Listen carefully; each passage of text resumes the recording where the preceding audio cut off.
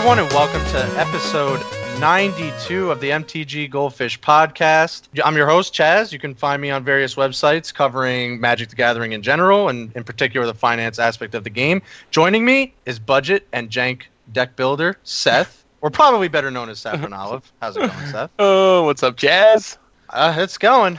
And the owner of MTG Goldfish, Richard. How are you, Richard? What's up, Chaz? Doing well.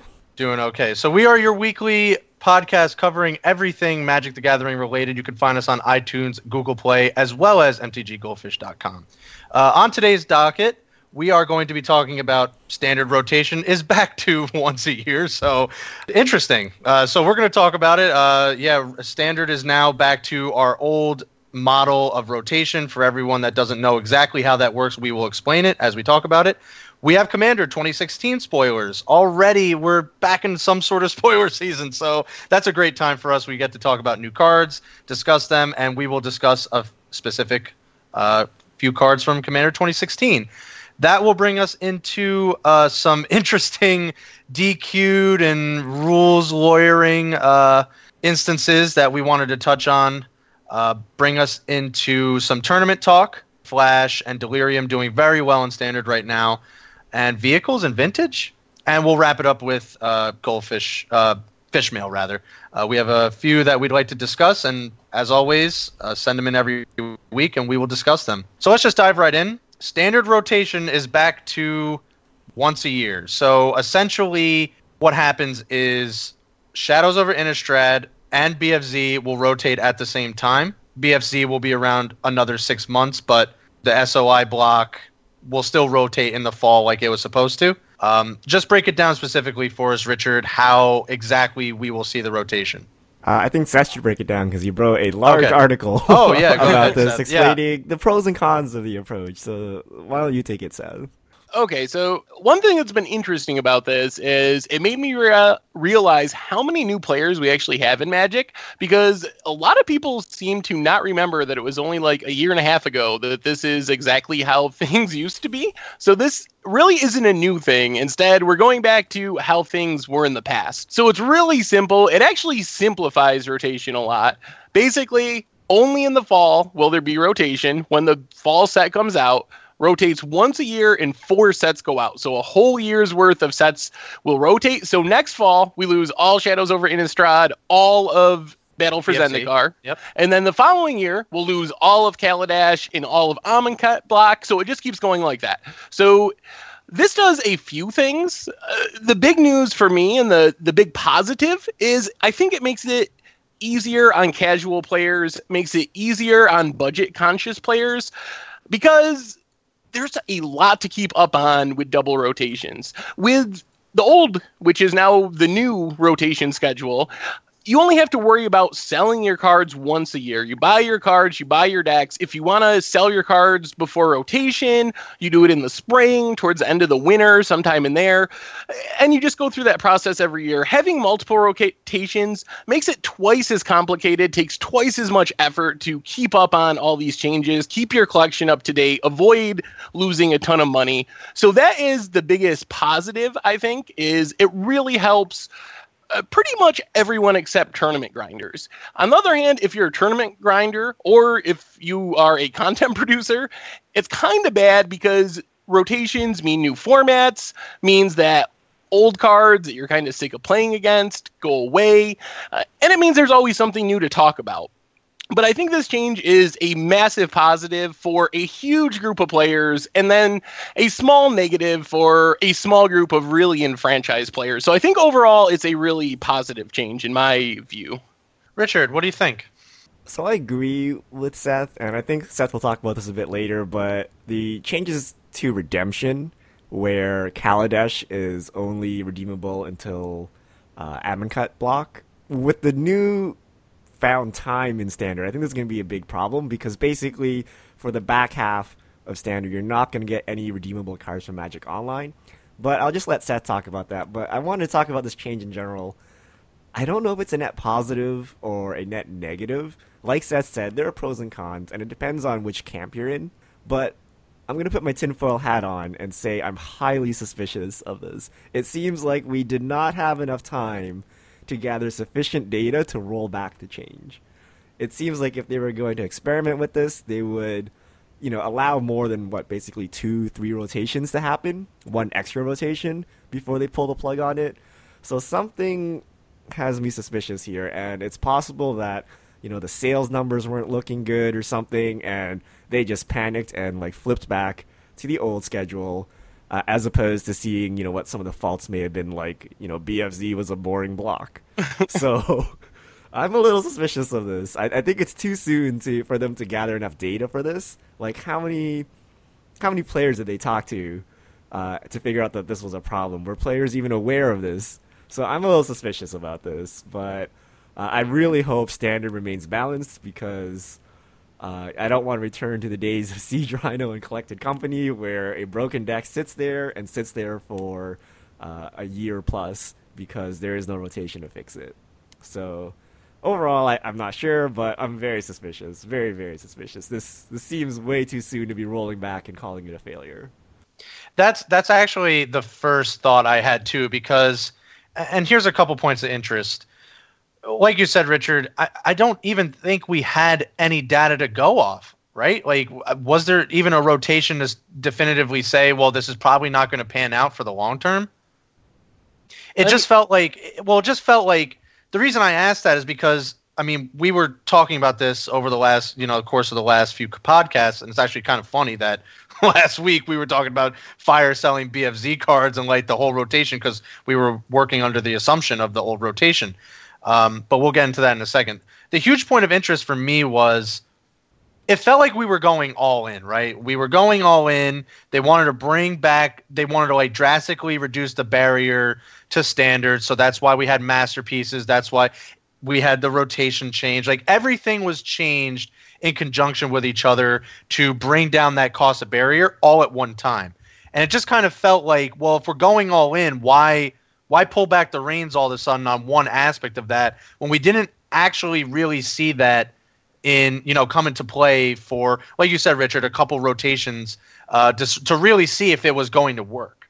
I want to say, I think that this change on its face will make Standard cheaper for a lot of people. Under the 2-a-year schedule, that's twice as much. You have to update your decks. You have to make sure you have a tournament playable deck in the spring and in the fall. When you buy cards, like the Pro Tour decks, you're buying cards from this past Pro Tour, and then Gideon under the old schedule would be rotating in just a few months. The price is going to be plummeting. So I think on its face, it's a good thing for prices and works to make Standard cheaper. But I am really scared when you consider this change in conjunction with almost the elimination of redemption from Magic Online. I think paper players drastically underestimate how much redemption from Magic Online is impacting the prices of their cards and keeping those prices in check, because that offers an avenue for more supply to enter the paper marketplace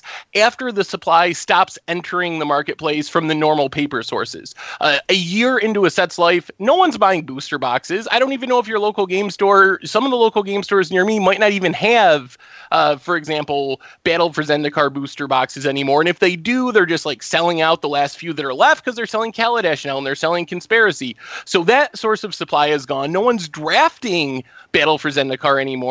So you have this big chunk of time, the entire second year of a set's life in Standard, where supply is basically minimal. And when you have a Jace Vryn's Prodigy or a card like that that just absolutely goes nuts with something that's printed in a newer set, under the old system of redemption, you have the ability to get more cards. If prices get too out of whack, people like me or big vendors will redeem sets from Magic Online because it's going to be profitable.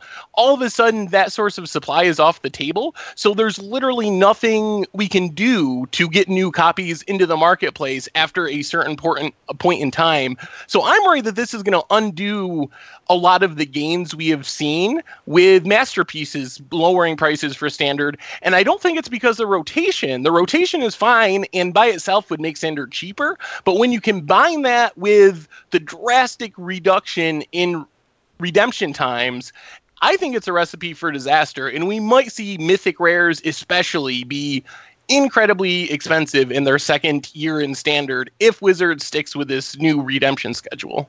Yeah, we had that criticism when they rolled out the new redemption changes. It's like 6 more months of expensive mythics. But now with the kind of extended Standard back to once a year, that's up to a year of crazy expensive mythics.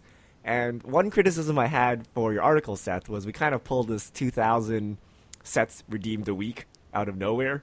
And then we concluded about, I think, 2.3 million of booster boxes were being redeemed, essentially. And one way Wizards can get ahead of this and kind of reassure us is give us the numbers, right? If they come out and say, hey, redemption only accounts for 5% of all Standard cards in circulation, then that means we've overblown this redemption thing and there's actually no impact. However, if it's actually 50%, 30%, 80%, they probably won't release the numbers because it's so bad, but it means there'll be a huge impact on Standard. So if this change really does not mean anything, Wizards, would be smart to just go ahead and say that and give some numbers to kind of stop the fear-mongering or everyone, kind of just going off in their imagination. I wish I could have given a more solid number, but you kind of hinted at the problem. Wizards doesn't release any data on print runs, how many sets are being redeemed. So the number I used in the article was based on having conversations with people that are very entrenched in the Magic Online marketplace, big vendors, bot owners, people like that. And this is a number, an estimate that I've been getting from them. So I can't really use that number with 100% certainty, but it's really the best we got to go on based on the fact that Wizards doesn't like to tell us that kind of stuff for some reason. But I think you're right. If Wizards wants to calm everyone's fears about these changes, releasing some hard numbers could be helpful. And you're right. I mean, from hanging out for doing this podcast as long as we have, I mean, I was one of those paper players that basically had no idea. Well, not had no idea, but generally didn't appreciate how much, supply does come from redemption. You're absolutely right, Seth. So I think it like I said, it seemed like we were going all in, and then like last second, it seemed like the redemption change was made in contrary to what they were doing with masterpieces and these shortened rotations. And then it's kind of like we're just like pulling back the reins like on a couple things when it seemed like in the beginning we were all in on this. It was a lot of this was geared towards bringing down Standard. Now, you're absolutely right. I think you're right here, Richard. I think maybe we're not getting the whole picture here, and I am kind of concerned that maybe, they looked at some numbers, some sales numbers, and they were not pleased, and if they figured, well, if we can kind of nip this in the butt now, we won't have to deal with this, and we can just, say, it wasn't going to work in this model. I'm also disappointed that we don't have a Modern Pro Tour again. Right. I mean, the entire, when they got rid of the Modern Pro Tour, everyone was upset because we didn't get the full picture. And the full picture was they were moving to 2 rotations, 2 set blocks, which meant Standard Pro Tours were going to be exciting every time because of rotations and all this stuff. And now that they've undid that change, we're going to have some boring we're going to have Pro Tours it's been the same Standard format for 9 months. We're seeing Spell Queller added to the Collected Company deck, and that's the big innovation out of the Pro Tour. We added in 1 new card. Yeah. So I'm a little disappointed again because that was the reason I think everyone was on board with getting rid of Modern, is it made sense with quick rotations and 2 set blocks as far as the Pro Tour, and now that's gone. So bring back the Modern Pro Tour. Yeah. There's definitely some, like we talked about, pros and cons. I mean, you brought up one thing, though, Seth. You said that it's still a positive for the players in terms of cost, but we did discuss that, yes, people are buying cards at a increased rate, but they're generally spending less money, or, less on these singles overall. So I just don't know. Obviously things go back to their old cyclical, nature we kind of are accustomed to for so long. I just don't know. You're right. I mean, if they don't change the redemption in specific, we could see some really, big mythic price spikes in particular. And something like, we'll just use Torrential Gearhulk for the Pro Tour.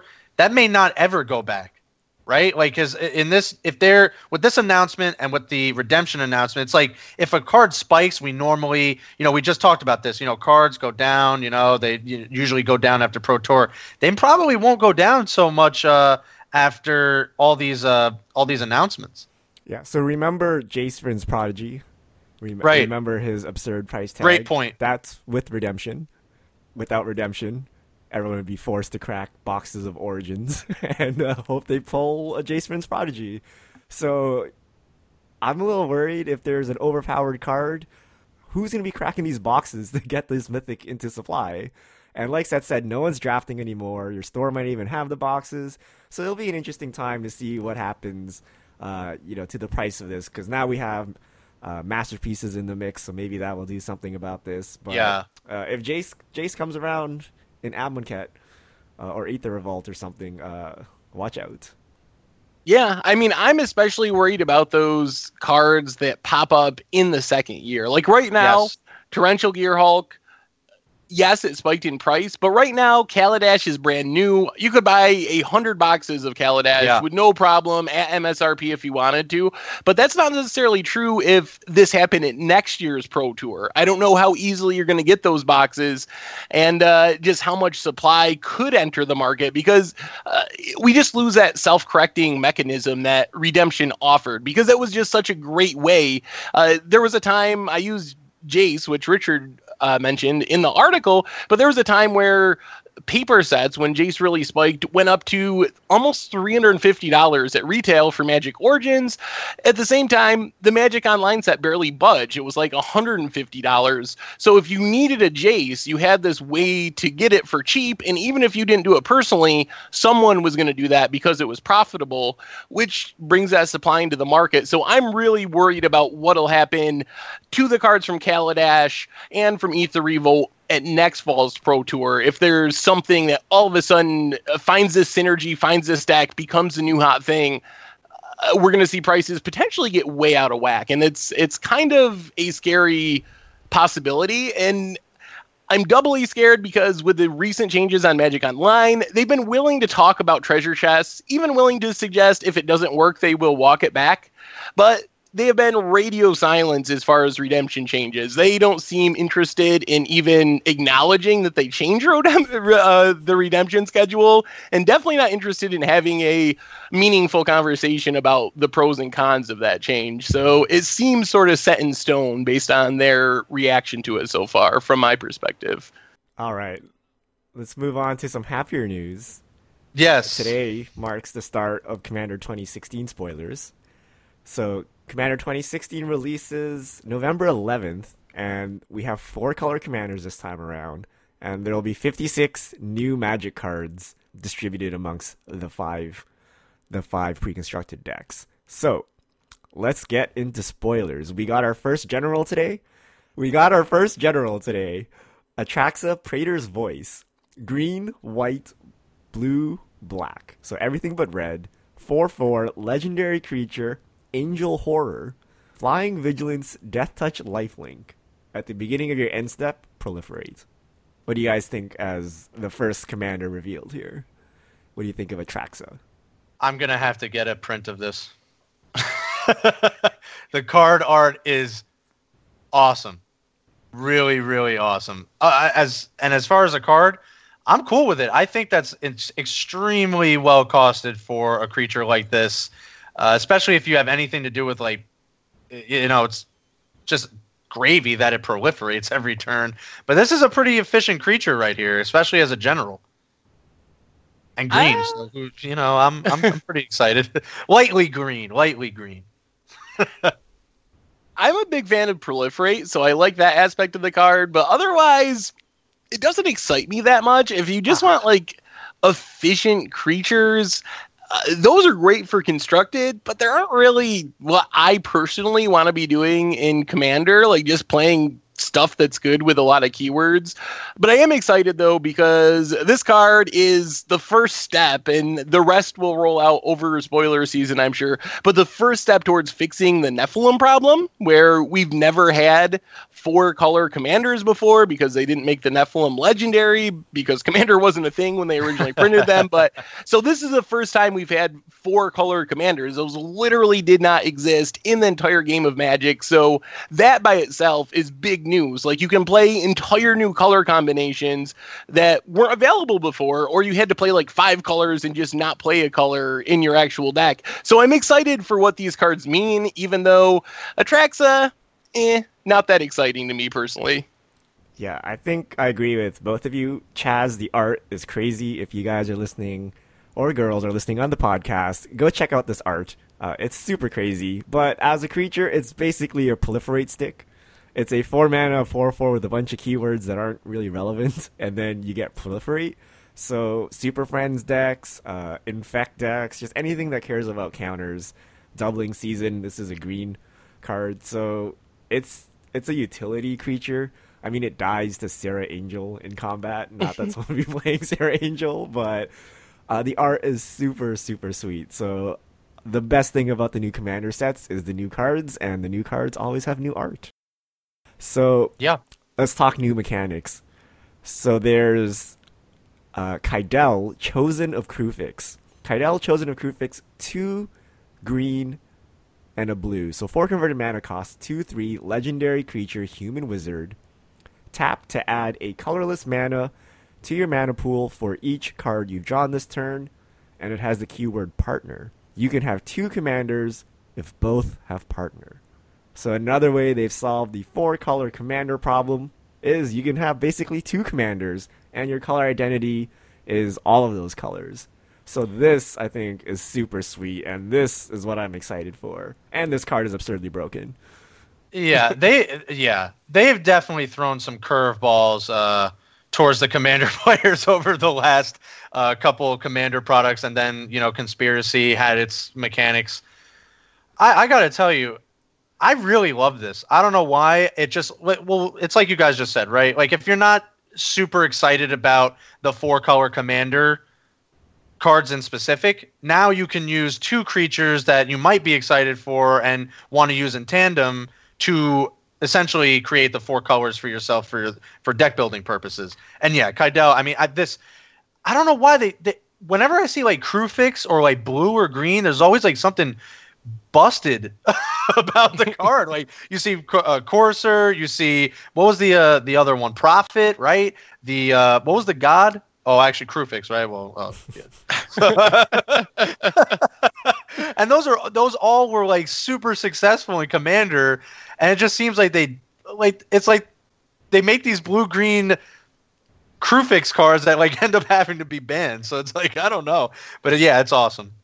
I'm a big fan of the partner mechanic because of the flexibility it allows. So not only do these cards enable 4-color decks, but you can also play Kruphix with Sidar Kondo of Chumura, the green-white legendary, and play a straight 3-color Bant deck, or play it with the Izzet one and have a Teamer deck, or you can just play it by itself and have a 2-color deck. So it's a way you can enable 4-color decks while also giving 2-color decks and 3-color combinations new commanders as well. So I really like that, because I think if they just made all 4-color commanders, they would be pretty limited in their appeal. Like, yeah, they're cool. People are going to want to try 4-color decks, but breaking them up and having commanders that are 4-color commanders while also kind of sneakily being wedge commanders and 2-color commanders is super awesome. Yeah, and before everyone asks, commander damage is tracked separately, so each commander of your partner is counted separately. There are costs, so if one dies, only the cost of that one gets increased, not the other one. And in general, the commanders behave like you expect them to behave. One thing I really wish they did was update the Oracle text of a whole bunch of cards when they release partner. Like, how sweet would it be if Gisela and Bruna had partner? and you could play them both as your commander. That'd be sweet. The brothers. Oh, that would be cool. What were those red brothers from? Like, Yamazaki. Yeah, Yamazaki. that would be so sweet. Yep. A tag That team would be cool. mechanic if you can pay like a mana or something and then swap your commanders around. So partners seems really interesting, and I hope they do more with it in the future. Oh, that would be really cool. And if they like even took it further, because there's like siblings in Magic, like there was Kamal back in the. I mean, this is dating me. Well, I guess who read the story, and like Jessica and Kamal, they could have like really like updated and made some really cool pairs. Gissa and Giraffe, just take all my money right now. I'll pay like $500 for the stupid precon with Gissa and Giraffe as partners. That would be sweet. The only thing I don't like is I know these things are going to destroy Magic Online, so we probably won't get to play with them for like a year or something while they're trying to figure out how to have two commanders at the same time. So that part's depressing because I really want to play these on Commander Clash, but I have just no hope that that's going to happen in the reasonable future. I mean, they couldn't get Command Tower to work with the one commander.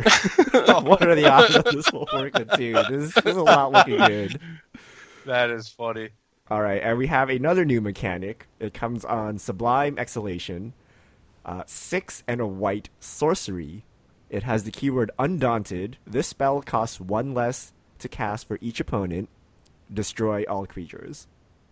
So 3 opponents means this is a 4 mana Wrath.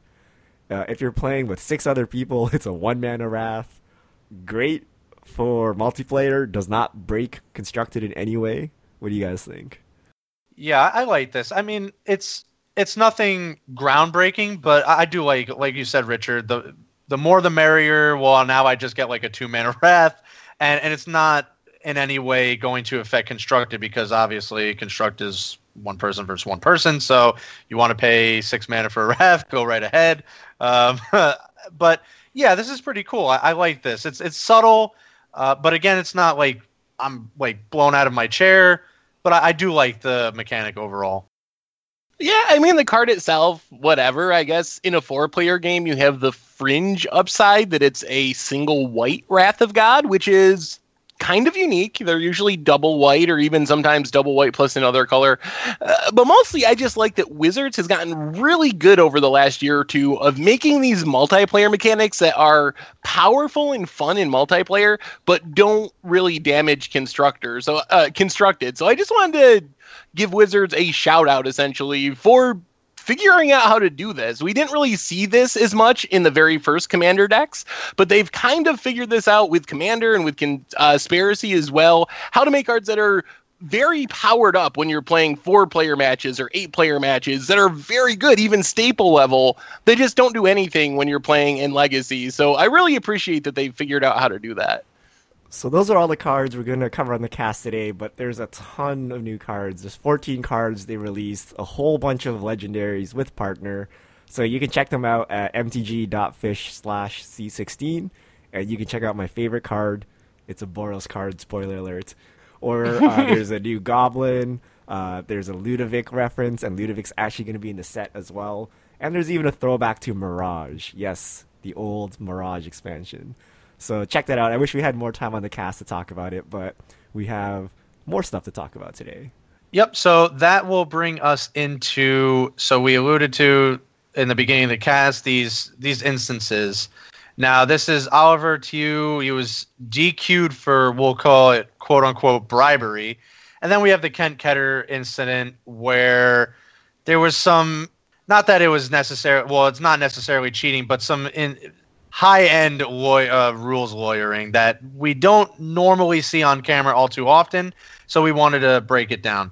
So Richard, bring us into the whole DQ'd for bribery thing, and let's get your take on it. Okay, so Oliver Tew was DQ'd from the GP, and Wizards released an official statement, and basically what happened was Oliver and his opponent were playing in the last round, and he needed the win for a pro point. So he asked his opponent to concede, and then his opponent conceded, but a judge overheard the word PayPal. So the judge went and interviewed the 2 players separately. They had different stories, and the judge concluded it was bribery, and Oliver was DQ'd. I think this is a good time for Wizards to address concessions and splitting and bribery. Basically, it happens all the time. And what happened in this case was they did it incorrectly. They said the wrong words. They did the wrong dance. Basically, his opponent wasn't in the in crowd and knew the exact words to say, and they both got DQ'd. I think it's dumb, right? Either outright allow it, allow people to split however they want, allow them to discuss prizes, or disallow it altogether. No matter what you say, if this was your intent, you're both DQ'd. There's no reason why Oliver got DQ'd, but tens, if not hundreds of other people this weekend did the exact same thing but got away with it because they said the right words, right? If the intent is there, either make the intent good, allow it, or just disallow it. And I think Wizards needs to step up with this. They did it with their concessions for the top 8. They changed the system so that you don't need to game it anymore. And I think they need to do the same approach here because this is just really bad. And it looks really bad for the game as well. These scandals of bribery that happen, and it happens all the time anyway. And it just looks really bad. Yeah, I think it's ridiculous. It just becomes so technical, and people are doing the exact same thing with the exact same outcome, like you said, again and again. But if you say the right words, apparently it's perfectly legal. But if you say the wrong words, even though you're trying to achieve the same goal and come to the same conclusion, then apparently you're disqualified from the tournament. I think it's ridiculous. Personally, I think that they should just make it how it is on Magic Online, where splitting prizes is supported, and on Magic Online, someone has to concede. Someone wins and someone loses. There's no intentional draws on Magic Online. So basically, on Magic Online, you can split however you want to, and concessions can be part of that, but you can't use anything outside of the prizes for the game. So if there's 12 packs in the prize pool and 3 qualifier points, you can say, I'll give you 8 packs and I'll take 4 if you give me the 3 QPs and concede. That's perfectly legal. But you can't say, I'll give you my foil Jace the Mind Sculptor for my collection if you give me those QPs. So I think a system like that could be beneficial for Paper because it really just makes this system of haves and have-nots, and it punishes new players to the tournament scene that don't know the technical right words to say to skirt this rule. So I think it strengthens the good old boy network of the Pro Tour in this scene where people that are in the in crowd and know the right things to say can use this to their advantage when the people that aren't in that crowd get punished for it. Yeah, I'm in full agreement here. I think we need a specific set of guidelines so this doesn't keep happening. Because you're right, it's not very good to see at all, and you're kind of setting this situation for a lot of players that, like you said, it happens all the time. And when it happens randomly like this, and especially on a lower stage, and these people, these players all of a sudden have these feel bad moments where they're outright just DQ'd. We need set guidelines to kind of eliminate this issue. And you're right. If it's said one way, it's accepted. And if it's said another way, it's not accepted. But the outcome is still the same. Then we definitely need to have, what do you do in this situation? What is acceptable and what is not acceptable, and make it just very clear for people. When you're at a tournament and you're like, oh, would you like to split? Or you say it one way and that way is fine, but another way, same outcome, I'm DQ'd now, going all the way to a DQ, you're just going to have a lot of horrible moments. And I think you brought up MTGO, right, Seth? Yeah, you brought up the fact that when it comes to splitting the actual prize structure of a tournament, and that's all fine, when it starts to get out of that realm, I can totally see that it becomes an issue. So you have to just clearly outline that. So moving on to something that Wizards didn't have a direct hand in, but a lot of people on Twitch and on Reddit are calling quite scummy. We have the Kent Keter incident, in which his opponent plays a Rest in Peace, and Kent is playing a Dredge deck. So his opponent plays Rest in Peace. Kent moves his hand to move his graveyard into exile. His opponent is busy writing down his life total from a pain land used to cast Rest in Peace, and then Kent slides the card back from exile into the graveyard, and then declares that his opponent missed the trigger, and that his card is not exiled. They call the judge, and the judge ruled in Kent's favor. And a lot of people are seeing this as rules lawyering at the highest level. What do you guys think about this? I agree. If you're like you said, the game state has to be maintained between both parties. Even if you cast a card and you say nothing, and I look at you as the opponent, and you are signaling me that you are accepting the card and its trigger. So in this instance, Kent Keter slid the Confligate out of the graveyard into some other zone away from the graveyard. That's acknowledging to me that you are accepting the card. If I look down to write something like my life total real quick because I cracked a fetch or something like that, and you now slide the card back in the brief, you can see it in the video, a brief, like it had to be a few seconds, right? That you slide the card back and say, I missed the trigger, then we have an issue, and then it becomes a he said, she said, or he said in this matter. And, you're going to lawyer me on a game state that we both agreed on, whether it be verbally or in the action of sliding your card. Because what would you have any reason to touch your card in the graveyard other than I just played a rest in peace? Like, are you just arbitrarily moving your card? No, you're accepting the fact that I played rest in peace. I mean, I agree with you. It's definitely comes across as scummy and rules lawyering. And personally, I hate that, and it drives me crazy. And I think the game is better off without that kind of rules lawyering playing a part in tournaments.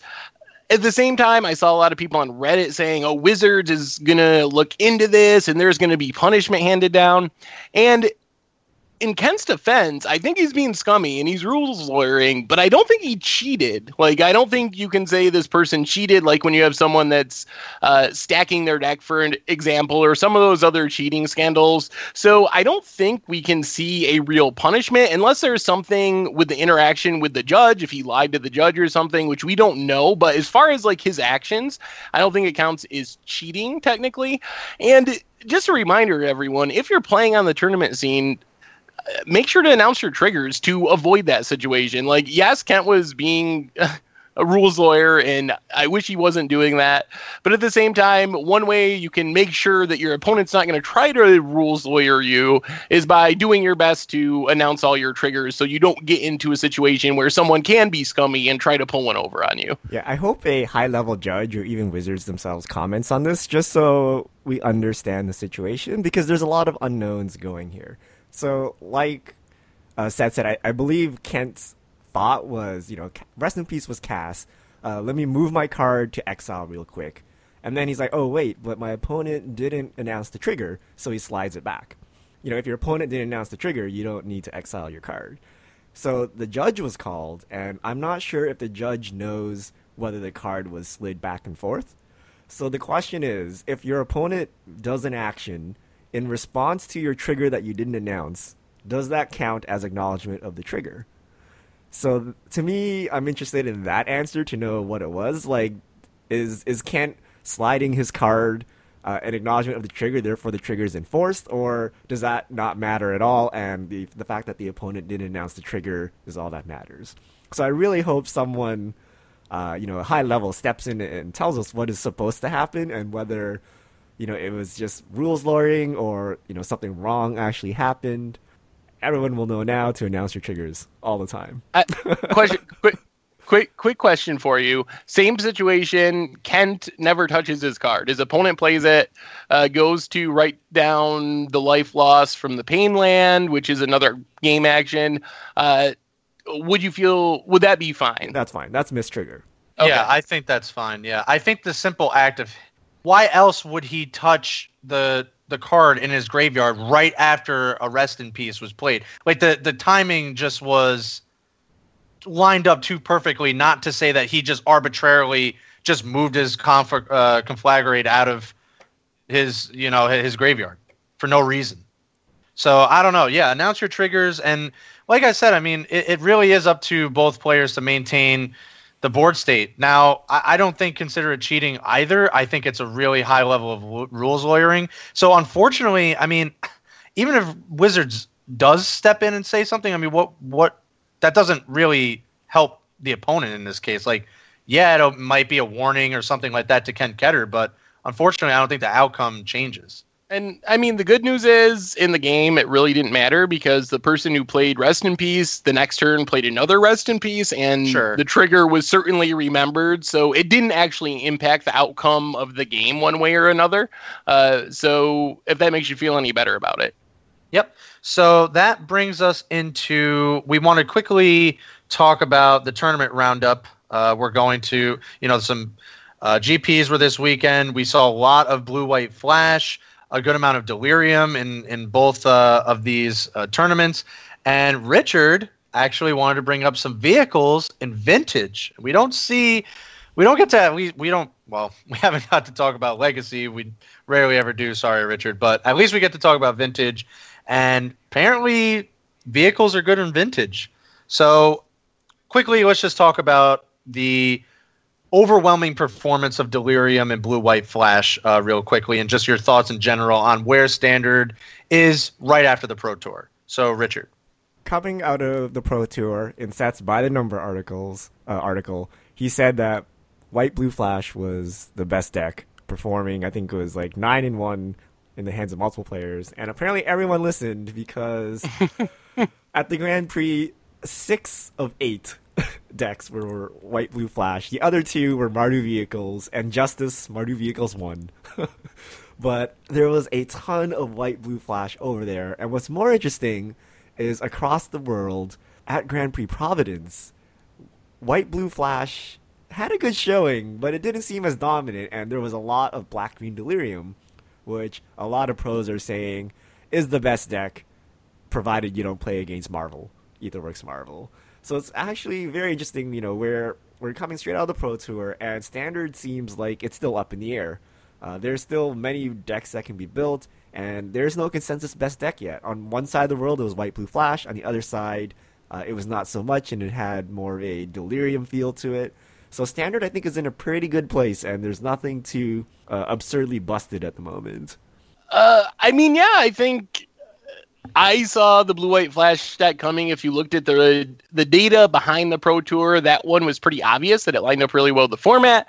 Also, Green-Black Delirium was very popular. It's supported by a lot of big pros from some of the big teams. So I don't think that's a surprise. To me, the thing that really sticks out is the complete lack of energy decks. I just did a quick search.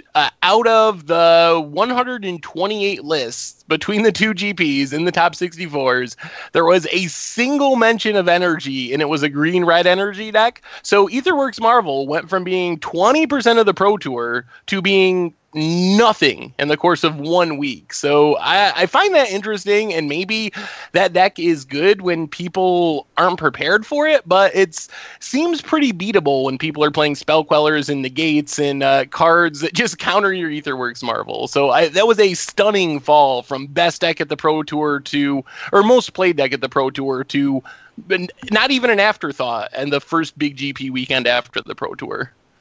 Yeah, and I'm going to further support your point there, Richard, about you have on one side, you have Blue-White Flash. On the other side, you have Delirium, and you feel like, Standard is still looking good. There's no real far and away best deck because it's funny because in paper, on one side, you have this deck. On the other side, you have this deck. There's still other decks being played in between. But I'm going to also bring in, if you look on a line, like, yeah, you see Blue-White Flash, you see Delirium, but then you see, like, all these other lists that are 5-0ing, Standard leagues, like, you see, like, different lists almost every single time it's updated, and you can look on the Goldfish site. I mean, you're still seeing zombies, black, red, blue, white. You see the tokens list, you see some energy lists, you see Colossus list, Dynavolt Tower list. So it's like you have 3 different, like, dynamics going on here. And I like what I'm seeing, and I still think there's a lot of viable things going on in Standard, whether it just be a happens chance that this particular tournament everyone wanted to bring Blue-White Flash, on the other side of the world rather, everyone wanted to bring Delirium, and online they just want to play anything. So I'm like what I'm seeing, and I still like the fact that there's so many viable options to Standard, and I think Wizards is doing a great job with these 2-set blocks thus far to kind of keep it, really interesting and still fresh. Yeah. So more exciting. So I was browsing Twitter the other day, and Island Swamp, who writes our vintage series on Goldfish, a reader tweeted at him, and it was a picture of a turn 1 Jace the Mind Sculptor from the opponent getting killed by a turn 1 Fleetwheel Cruiser. And Fleetwheel Cruiser is a 4-mana 5/3 haste vehicle. And I was like, oh, cute, someone's doing against the odds in Vintage. And lo and behold, this weekend at Eternal Weekend, the Vintage Championships, several Car Shops decks in the top 8. And Car Shops is a thing. 1 Inventor's Fair, 3 Fleetwheel Cruisers, and a Sky Sovereign console flagship. Vintage playable. Anything is playable when you have Mishra's Workshop. Anything. So anytime you see any artifact, no matter the cost, it's probably playable in Vintage. That is my takeaway. I have no analysis for you, but cars in Vintage. Well, it's actually kind of funny because we talked about this before we recorded, but now I'm realizing, didn't people play that, what was that Panther called? Panther. Yeah, isn't this just a better Slash Panther? I'm starting to just realize that. It's like a legitimately better Slash Panther. Panther was viable. Listen to yourself, Jazz. I don't know if a legitimately better Slash Panther automatically means Vintage playable. But I guess it does. I'm looking at it right here. I just think the bar is kind of low if Slash Panther is what we're trying to get over. It's the lands. It's all about the lands. You have Ancient Tomb, you have Mishra's Workshop. So it's really true that any somewhat janky artifact is pretty good when you can just play it on turn 1. So I think that's the big takeaway. It doesn't really change my opinion of vehicles.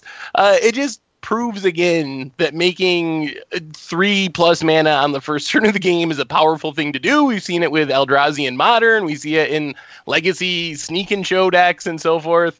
And we see it in Vintage with the Car Shops decks. So we're not even done yet. We still got Aether Revolt. We still got another block of artifacts to go. So we can't make it out of an artifact block without like something going crazy like this. We just can't. All right. I think that brings us into some fish mail. So let's try to get through these, and we will answer all the ones for this week.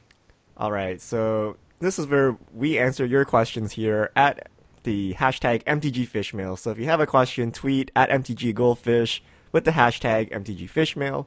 If we don't answer your questions on air, we'll answer them on Twitter or via email, just to cut back on the amount of time we have for Fishmail every week. So, first question, from Jackman1360. Do you think that Energy has potential to break Modern? Any cards come to mind? I don't think that Energy synergizes well enough with anything that's already in Modern. So I don't expect there to be much Energy in Modern. The thing is, the things that Energy do well, Electrostatic Pummeler turn 4 kills, Aetherworks Marvel dumping big creatures. We have things in Modern that do that already, and you don't have to pay the cost of playing bad Energy cards. You got Blighted Agent that you can throw pump spells on and win in turn 2. You have Through the Breach, where you can put your Emrakul directly into play with haste on turn 4 if you have some sort of mana accelerant. So I don't really see it personally. Yeah, I don't want to say it will never happen because I'm assuming we might see some Energy in Aether Revolt, so there could be something potentially powerful there. But I'm with you, Seth. I just, there's some good cards like Voltaic Brawler, you have stuff like that, but it's like you're still playing 1-mana 3/3s in Modern, so why would I play, something like Voltaic Brawler? I don't know. We'll see. I think a card like that could be good enough, but there's a lot of options. Yeah, I don't think Energy will succeed as a fair mechanic, and even some of the unfair strategies, like Seth said, they're better ones, but something like the Reservoir, if you can find some weird combo deck, eventually maybe, with Aether Revolt support, but that's the only thing I can think of, because Pummeler is just a worse Glistener Elf, Marvel is just a worse Sneak Attack, or not Sneak Attack, Through the Breach. So I don't think any of those cards will see play. So next question from @JosephBurris. What do you think of Paper Vintage Cube with money on the line at a Wizards event? Didn't they do that? What was the event? Did either of you remember this? Was it I think it was Worlds. Was Yeah, I it think Worlds it was a couple Worlds, years yeah. ago? I think it's awesome. I would love to have them do that again. I love cube drafting, and I love to see high level players do it. I think it's a really, if they're going to do limited on these events, I think cube draft would be near the top of limited formats I'd want to see. Absolutely. Next question from Shu Guantu.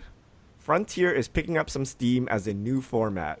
How much steam does a format need to be listed on the site? So if you make a deck, you could actually choose Frontier format. We don't have Frontier tournament results because there simply aren't that many. So to answer your question, when there are lots of tournament results for Frontier, we'll put them on the site and you can have a metagame section. Yeah, I mean, not to say that Frontier may not end up being a thing. I'm kind of in a wait and see mode with Frontier at this juncture. But if you do look on the Hararuria site, there's 9 decks listed. So I don't know about picking up steam just yet. I mean, like Richard said, there's just not enough data to look at to say, like, oh, this is actually going to be really successful. Yeah, and their events are pretty small. Well, most of their deck lists, they're like 10, 15 people events. So, I mean, once there 23 to 25 people. Once there are sufficiently large events, that's when it will become more interesting. I agree with you, Richard. Next question from @EmptyCar. Abs and Coco was tier 1 a few months ago, but not recently putting up any results. Any ideas why? I'm assuming this means Modern? Yeah. Don't know. I mean, it just seems like there's like this cycle of the deck to beat in Modern. Like, first it was like not too long ago we were talking about Dredge and it was like the best deck ever. Then before that, like Abzan Coco was everywhere. Then it went to, what was it, Bantel Eldrazi. And now we're on Infect again. So it just kind of seems like these decks sort of like leapfrog for and vying for like flavor of the month. I'm actually not 100% sure what the specific reason is. Like, Chaz is right, there's definitely an ebb and flow, but I would assume that there's something more than that. I don't know if it's the rise of Dredge. Maybe that's a matchup that isn't good. Maybe it's the fact that the rise of Dredge means the rise of Grafdigger's Cage, which means your Cocos and Chords of Calling are getting shut down by this fringe hate. So I don't know.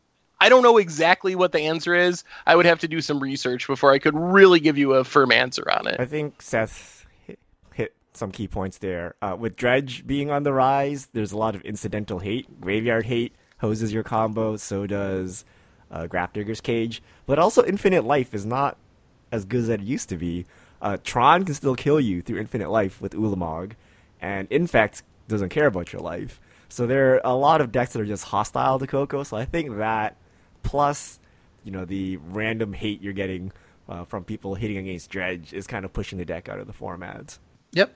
From @Mr. Elway, if Tezzeret has stolen inventions to build a portal to summon Eldrazi, how many people would quit Magic for good? Me for one. See you later. I think I would check out for at least a little while. I think they've learned their lesson. I think when they bring Eldrazi back, they're not going to put it in our face like Battle for Zendikar, and they'll do a Shadows over Innistrad theme where the flavor of the plane is still there. So hopefully they've learned, and the next time we see Eldrazi, it's not terrible. Everybody only gets one, Peter. @Maxi Wawa, what has Magic taught you, apart from how to win at Magic? Well, I haven't learned that yet. That is, I don't think I could trump that. I don't think, move along. Well said. Do I have an answer? I think Magic has shown me how diverse people are. And I don't mean like social diversity. What I mean is everyone sees the same card, but you have so many people viewing it in a different light. From your Timmies to Johnnies to Spikes to your Vorthos. So I think that's a real eye-opener. That, the same physical card or same idea can evoke so many different thoughts and emotions in different people. which is Yeah. pretty awesome. Which is why I think Magic is as successful as it is today. It's definitely made me, and we're not like 100% there yet, but more humble in defeat. I mean, I still am. I'm a very competitive person. I mean, to the point where like my brother and I would joke, like we would literally watch two ants like race each other just so we could get it. I mean, we're that competitive. So, you know, with the competitiveness, I was never really, I guess I was kind of a sore loser. So, it's definitely curved me a lot to be gracious in defeat as well as, you know, humble in victory. So that's what I can say. So both you and Seth learned how to lose at Magic. Gotcha. Yeah, definitely. Yeah. Next question from @Urker_Asylum. What are your thoughts on bringing back the core set now that we're back to once a year rotation? Let's undo No. all of the changes. I think the 2-set block cadence has been very good, so I don't Yes. want to see that go away. Yeah, I do not want to. Don't fix what's not broken. Exactly what Seth said. I mean, the 2-set block cadence I'm totally good with. So far, I'm very impressed, and I do not want to detract or get off track of that. Next question from @JCDepina. What is the likelihood of seeing an Ancient Stirrings banning in Modern? Huh? is that a? I don't know if I understand the question. Ancient Stirrings. Is that I a understand no? the question. I think there's some better things to worry about than Ancient Stirrings right now. I think there's a lot of merit to this. It really shuts down Tron decks and shuts down Eldrazi decks. So it's almost on the level of banning an Ayavugan or something like that. The question is, do these decks need to be shut down? And I don't think they're that oppressive right now. But if you wanted to hit these decks, but not hit them so hard that they never come back, then Ancient Stirrings would be at the top of my list for hitting these decks. Because otherwise, you'd have to just ban Eldrazi Temple or an Urza land, which is the death of these decks. Banning one Tron land would actually be pretty funny. What if they printed another Tron land? And then it's like Cloud Post or something. Yeah, where you Well- have 4 Tron lands, but you only need to assemble 3. Well, yeah, I mean that is kind of interesting because if the tower is 3 and the rest are 2, what if they just brought all of them to 2? That would actually nerf the deck. I mean, I don't want Wizards to turn into Hearthstone where they're like, "Oh, this is too good, so we'll just like change the cards." I don't like that. That doesn't sit well with Yeah. me, but it would make it a lot more fair if you couldn't turn 3 Karn. Something to think about. Although I remain on my position that I think if we were going to look at Ancient Stirrings, it's probably lower on the totem pole than a lot of other cards at this point. All right. Next question from @Toolbar. Similar in fashion and Graveyard Hate, do you expect to see any energy hate cards in Aether Revolt? I don't think you can really hate on affinity or energy, right? Like okay, maybe if they print something into the effect of there could be a creature or a spell or something that steals energy, I guess that's hating on it, but oh, no, maybe they could just have something that eliminates your opponent's energy. I doubt it. I think that if we see it, it'll be something like remove all counters from target permanent or player, something like that. The thing that makes me nervous is Wizards printed Infect and intentionally didn't print anything to interact with counters on players with poison counters. So I kind of get the feeling that they might do that again with energy. I'm not sure they want people to be able to mess with the opponent's energy. So I think it's possible, and I think that's how they would do it, but I'm not convinced that it will happen. Wait, so Malira does that, right? But I think you're right. Burn the impure. Ian Duke, I think, said at the Pro Tour that they simply do not make these cards anymore because they don't want to nullify an entire set's mechanic, which is why you don't see Rest in Peace anymore, which is why you're not going to see Rest in Peace for energy.